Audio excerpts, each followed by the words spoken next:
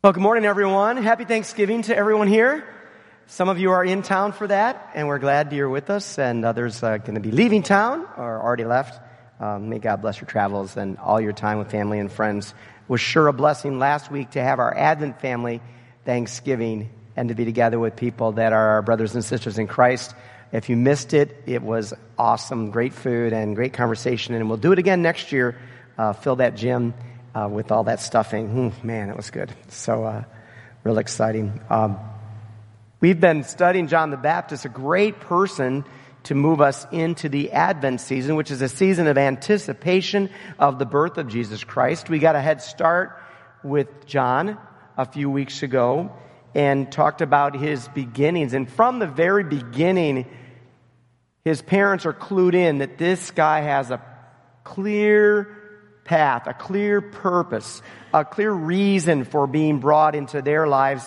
Though they were past the childbearing years, John was given to them to prepare the way of the Lord. And from the very beginning, they knew that. And they celebrated that. They weren't like some stage couple who have to have their kid on the front of the whole thing, on stage. They were happy that their child was going to be given, like Mary, a supporting role. And indeed, last week we looked at John's message, which continued through all sorts of his sayings to point people not to him, but to Jesus. Behold, the Lamb of God is coming. There he is. Here is the one who I am not worthy to untie his sandals. Here is the one I've been talking about, but more importantly, the one everybody before me has been waiting for. Don't miss him. Here he comes. His name is Jesus. But some missed him. We find out that when Paul is doing his ministry, he comes across 12 people who have been baptized. They're very proud of this. He said, but who baptized you? John. Paul's like, okay, that's a good start. That's like 101. How is it that there were people who had been baptized by John, but not yet reached by the message of Jesus Christ? Well, we tend to think everybody knew what was going on in those days. Just because we know through social media everything that's going on everywhere that we care to investigate doesn't mean that they had those resources. People who knew Jesus were a relatively small number, and we know this to be true because when he reaches the cross, there's only a few left. And only 11 ready to receive him when he's raised from the dead, and their wives and a few women. Now, it's very possible that John's profile was higher than Jesus's for that time, and maybe some people never quite left John's side. I was surprised to find out myself that today there is a group of people who still follow John's teachings but don't believe in Jesus. They're called the Mandaeans. And many of them, unfortunately for them, are in the Syrian region of our world, which means many of them have been threatened by that terrible conflict. One of the counts we have is about 60,000 of them, but some worry that that number is diminished. As you know, it's been a dreadful conflict there that they probably have also been swept up in. Fortunately, some are scattered around the world. There's a sizable contingent in Australia, of all places, and in the U.S. These are people who follow John, but don't believe in Jesus. It's an interesting thing. What's their life like? Well, they follow the things that John said. They repent, they get baptized, but they get baptized all the time. You get baptized, whenever you feel like you might need it. A washing for the forgiveness of sins that continues. We say that because of Jesus Christ, once we are baptized one time, we're done, but they don't have the Savior to pay that price. So they have to continue to be washed. They eat simply. They're a relatively small group, and getting in to that group is very tough. because the lifestyle is severe. What a thing to think about. First, I'm overwhelmed with admiration for them. 2,000 years they've held on to teachings. And they've lived that way. And then my secondary reaction is, oh man, if only they'd heard about Jesus 2,000 years ago. Like so many of us have been blessed to hear. To live a life of righteousness with no clear sense of a Savior? That leads one to feel a little sorry. Although one can admire when you follow the plan, but stop short of the goal. When you go on a long trip and turn around before you reach your destination, there's a bit of regret. Some of you might be able to relate. It's like going to Wally World and finding it's closed. But John did his part. John did his part to lead. Not everyone figured it out. And even to this day, we do our part, don't we? We try to lead people to Jesus. We try to point his way. Not everyone pays attention to that. It doesn't mean we stop trying or give John the credit for what he did. Now, in this particular conclusion of John's story, we see some more about what he was going through as he reached the end of his mission. First thing that he experienced is a little bit of waffling, doubt, questioning. He says to Jesus, are you the one? Or should we expect someone else? Now, if you look at the context of this question, Jesus has just raised a man from the dead. What's it going to take, huh? What's it going to take?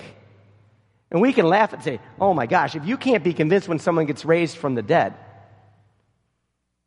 But I wonder, how many times in our very presence has God done something as miraculous and we still doubt? For me, a lot of times. Almost daily. Almost daily I see great evidence of God's work, and then I wonder, what are you doing, God, in the next moment? I was watching The Crown. Anybody Crown fans out there? Oh, come on. Come on. You guys doing watching Survivor or something? You're not watching the Dolphins. Or maybe you are.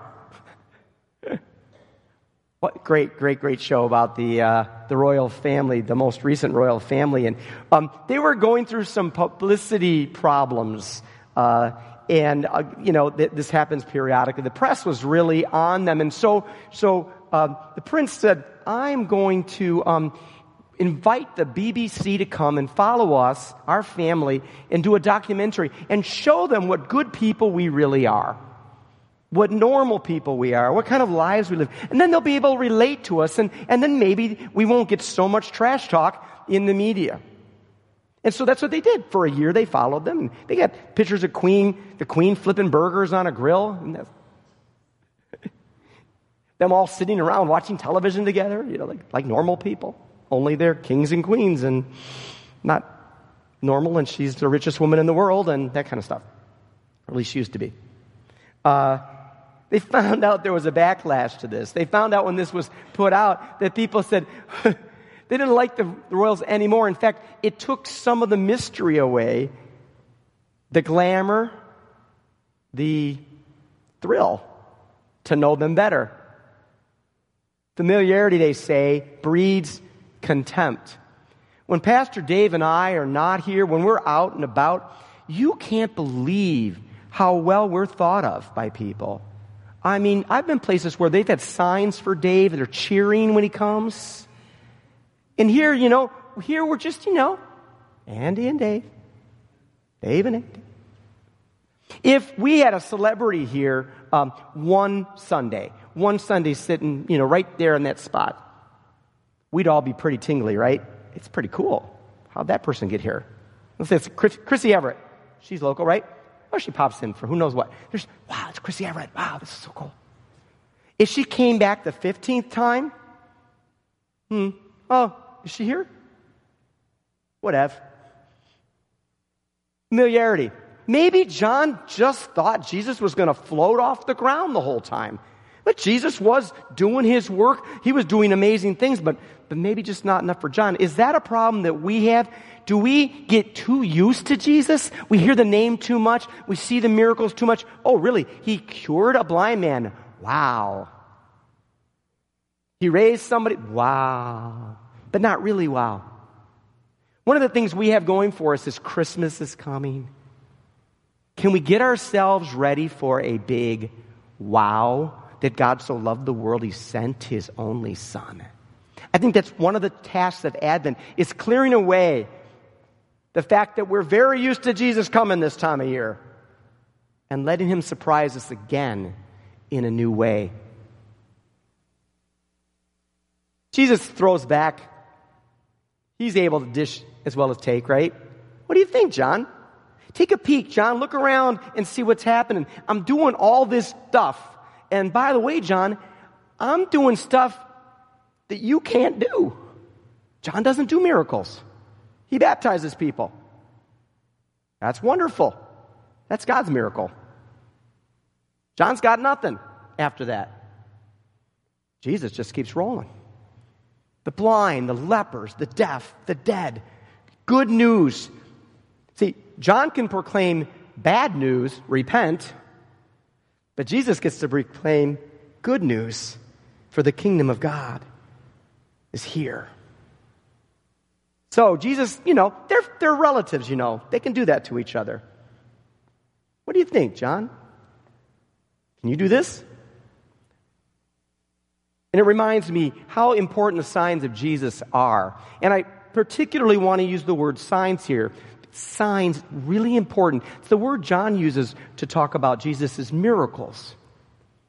One of the things that happens is we look at what Jesus did and all those healings and all those miracles, and we say, but he's not doing them now, or he's not doing enough of them now.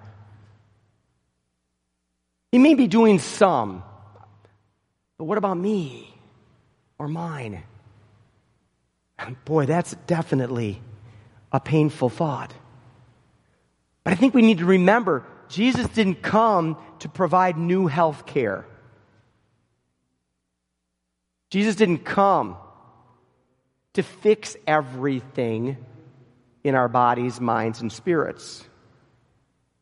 These are signs to show what's coming, what's possible with God. Signs pointing us. When someone can see physically, maybe we can see spiritually. When someone can finally hear physically, does that mean our ears are open to the good news that's all around us? See, these are signs. And so no, they're not repeated all the time everywhere, although there is a blessing for everybody in every situation with God. But we might wish for more, and that's why it's important for us to continue to provide signs. One sign that's been blowing me away is that we've had the privilege of giving 600 Thanksgiving baskets away this year through a source of one of our own members has put together a basket brigade, Shauna's basket brigade. A few years ago, they said, Pastor, can you use 25 baskets for church members who might need it? Yeah. This year, they said, can you use 600? It's like the loaves and fish. And so, especially in Lantana, we're giving away baskets on their Saturday programs to people who need them, and you should see their faces. And you should see what's going on in their brain as they say, this church cares. Yeah, we're getting some of the credit. We didn't make all the baskets. We do other things, though. But I have to come to the conclusion. We're not going to feed everybody in Lantana, are we? These are signs. Some will be very blessed and others will hear what's happening. And whether they get a basket or not, they're going to say, these Jesus people, They care. This man, this prophet, he didn't heal everybody in every village, but he did go to some villages and he did heal some people, which is more hopeful than you might think, even if you're not the beneficiary directly. So what do you think? Yeah, I'm the one. The signs are on the wall. Read them. Now, Jesus also, after this chiding statement, gives John credit where credit is due. Nice work, he says. I will send my messenger ahead of you, Jesus says, speaking of John. He prepares your way before you. I tell you, among those born of women, there is no one greater than John. No one. Wow. To have that said about you, I think that is a pretty good epitaph, isn't it? No one greater than John. John did his job. Now, John understood he was the opening act. This doesn't happen as many times as it used to, but remember when concerts always had an opening act? Yeah? Somebody an opener? Sometimes, they're a group that's kind of obscure. They kind of warm the crowd up. The crowd doesn't pay much attention. And then the real deal comes on the stage. It doesn't always go that way. One of our own members this morning told me at the first service, and you think the first service is the traditional ones, but watch them. They went to Woodstock, those first service people. You forget. How would you like to be Black Sabbath and have the opening act be this new group no one's heard of called Van Halen? Now, my son would say, who cares? Black Sabbath rules. But still, it'd be kind of tough to get on stage after Van Halen. There was a rule in rock and roll for a long time, never follow Kiss. Do you know that? The guys are going, yeah, I know that. How about Herman's Hermits following The Who? Any big Hermits fans out there? Anybody ever heard of them? Yeah, of course. They had 3 hits. The Who, there wouldn't have been anything on the stage to play after The Who left in those days. They destroyed everything. The opening acts sometimes get out of hand. The opening act tries to upstage the act that's to follow, but not John. John knew exactly where to stand. You know what upstage means? It means you've gone up the stage. You're more visible up the stage, and then you distract everybody from the real thing that's happening. But John doesn't do that. And neither should we. We constantly need to follow John's example. It's not about us. It's not about us. It's not about us. The only name for a church that you could ever really have, it's just it would be confusing, is Jesus' church. Right? We all should just be called Jesus' church. Because that's the only thing that really matters is that this is Jesus' church. We have all sorts of names just so we know how to find the one we want to go to. Otherwise, it's always about Jesus' church. Nearly every sermon could just start with, trust Jesus and sit down. That would work sometimes. John knew exactly what to do. He fulfilled the Old Testament prophecies about him in Isaiah. He lived up to the claims made at his birth. He showed due respect to the one who was going to come. I'm not worthy to untie his sandal. He prepared people's hearts and minds for the real message of the gospel. And then he got out of the way. I must be decreased so that he may increase, John says. You can't ask for better work than that. No wonder Jesus said, no one greater than John. But wait, there's more. Jesus says, even so, the ones who are to follow into the kingdom of God is greater. You are. Not because you did more than John, but because you get to experience what John could only talk about, could only dream about, could only imagine. We get to experience. What a work that John did. And a work that we are invited to continue in whichever way we can. For we continue to be given the opportunity to prepare the way of the Lord. Where? In the lives of our kids. In the lives of other kids. Up in Lantana, here in Boca, your neighborhood, your office, preparing the way of the Lord in ways that only we can do. John could lift up his voice, but that's not for all of us. For some of us, we may better prepare the way of the Lord to listen or to do, to simply do in the name of the Lord, or to give, or to love, or to serve. What way is God giving you? What is your mission to prepare people for Jesus? Because the thing is, I think when I grew up, I thought most people were already ready for Jesus. And now that I'm reaching this part in my career, I realize, oh no, they're not.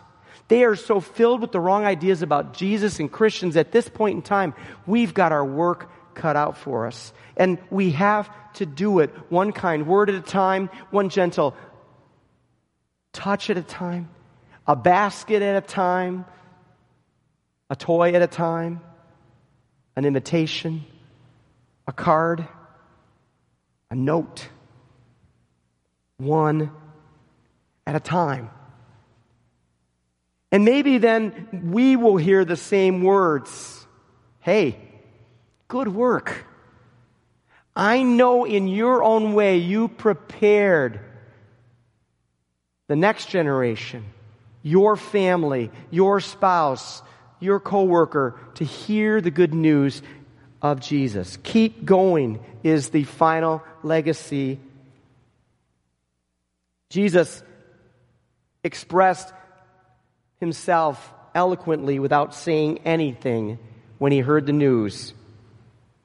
When Jesus heard what had happened, that is, John had been killed, he withdrew by boat privately to a solitary place. It's just, imagine him going away to process not only his family member's death, his opening act's demise. We had quite a week here around Advent where we've been processing some people moving on. Dear Alice Lindner, 50-year member here. Katie Koch, who had an outpost in the back row over there every morning service forever. She used to meet me at the back of the door and grab my cheek and pinch it till it hurts and says, "When are you going to shape up?" She didn't like me. When are you going to shape up? The last time I saw her, she wouldn't let go of my hand. She was kissing it and saying thank you.